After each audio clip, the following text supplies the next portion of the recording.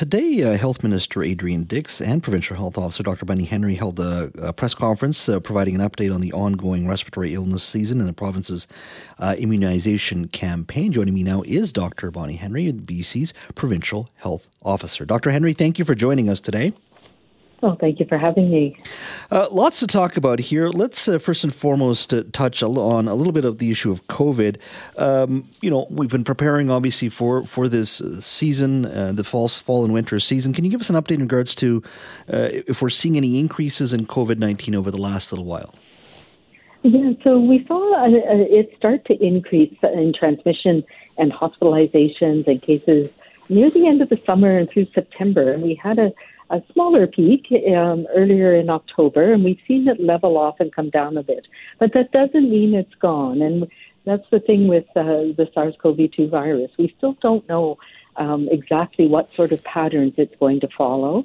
I think the decrease is also correlated when we started to provide vaccination, particularly for those people who are most at risk, those older people, people with underlying illnesses. And so that, I'm sure, made a difference as well. But it's not too late. We know that COVID is still circulating, and as we're going into the time of year where we like to get together with others over the next coming weeks and months, it's time now to get that updated vaccine so you have the best protection possible. Mm-hmm. Are hospitals preparing for a potential surge? Obviously, it's not going to be as bad as a couple of years ago, but are hospitals making that? Are they preparing for the potential surge? Yes, absolutely. And we don't yet know how bad it's going to be. So we do need to be prepared. We've known that even before the pandemic, in the winter months, we tend to see more of these respiratory viruses. We're indoors more. We get together with people over the holidays. So we've often seen peaks of RSV in the fall and influenza for sure in the fall and in the winter. And usually that peak is somewhere around January. So yes, we are preparing now, and now we have not only RSV and influenza, but we have COVID in the mix as well. Mm-hmm. In regards to the respiratory illnesses, you're already seeing. Has there been a significant increase in the last little while, or is it just a case of the increase you generally see this time of the year?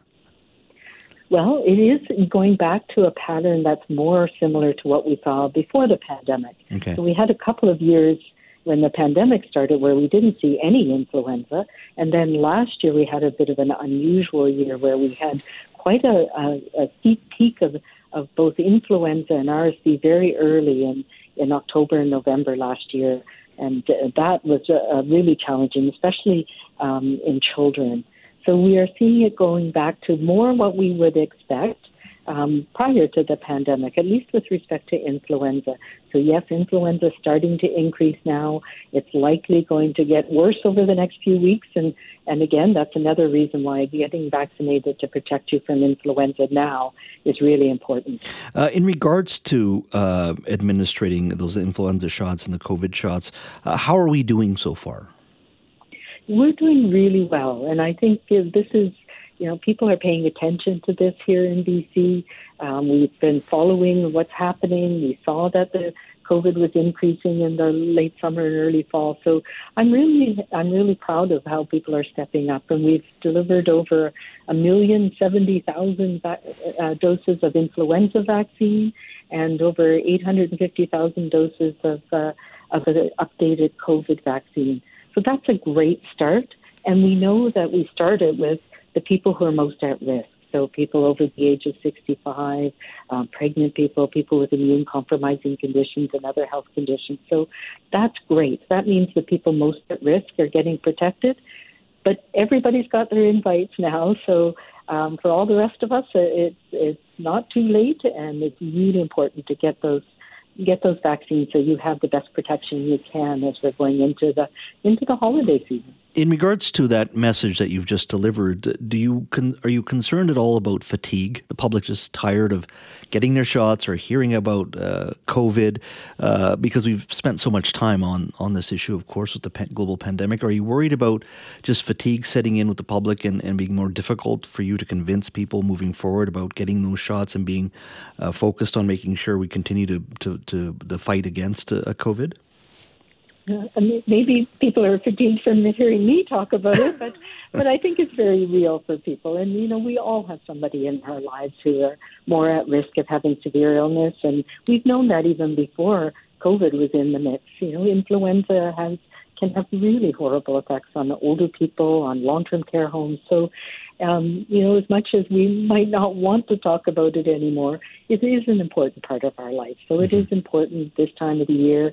It protects us. It protects those around us. It helps protect our healthcare system, too, so that we do have the ability to care for everybody who needs it. I got one final question, and it's indirectly related, obviously, what we're talking about. There were a couple of MLAs this week arguing that you should be fired. And I don't want to get into the specifics of that allegation. But my broader question to you is, do you get tired? Because you've had a lot on your plate since the days of COVID, and you get criticism from certain elements of society as well. Do you get tired of it, though? I'm very curious because I don't know how you deal with it, because a lot of the criticism, in my opinion, is unfair, not warranted, not based on science. But I'd love to hear what you think of all this, because you certainly do catch criticism, unfair criticism in my mind, but you do catch it. Do you get tired of all this? Well, thanks for that. It's hard sometimes, particularly with some of the rhetoric. And it does affect you, and I'm certainly tired of that, and then some of it is quite hurtful. But I also, am very passionate about the work that we do. I happen to be the face and the voice of a very strong public health team in this province, and I'm very proud of them. I'm proud of the work that we've done together, and I really appreciate that most people in BC understand why we're doing this and understand the importance of the messages we have. So, that makes me feel much better about everything. Well, that term silent majority, I think, is fit, and they probably don't say much, but there's a whole silent majority out there that are there cheering for you as well. Thank you so much, Dr. Henry. Well, thank you so much.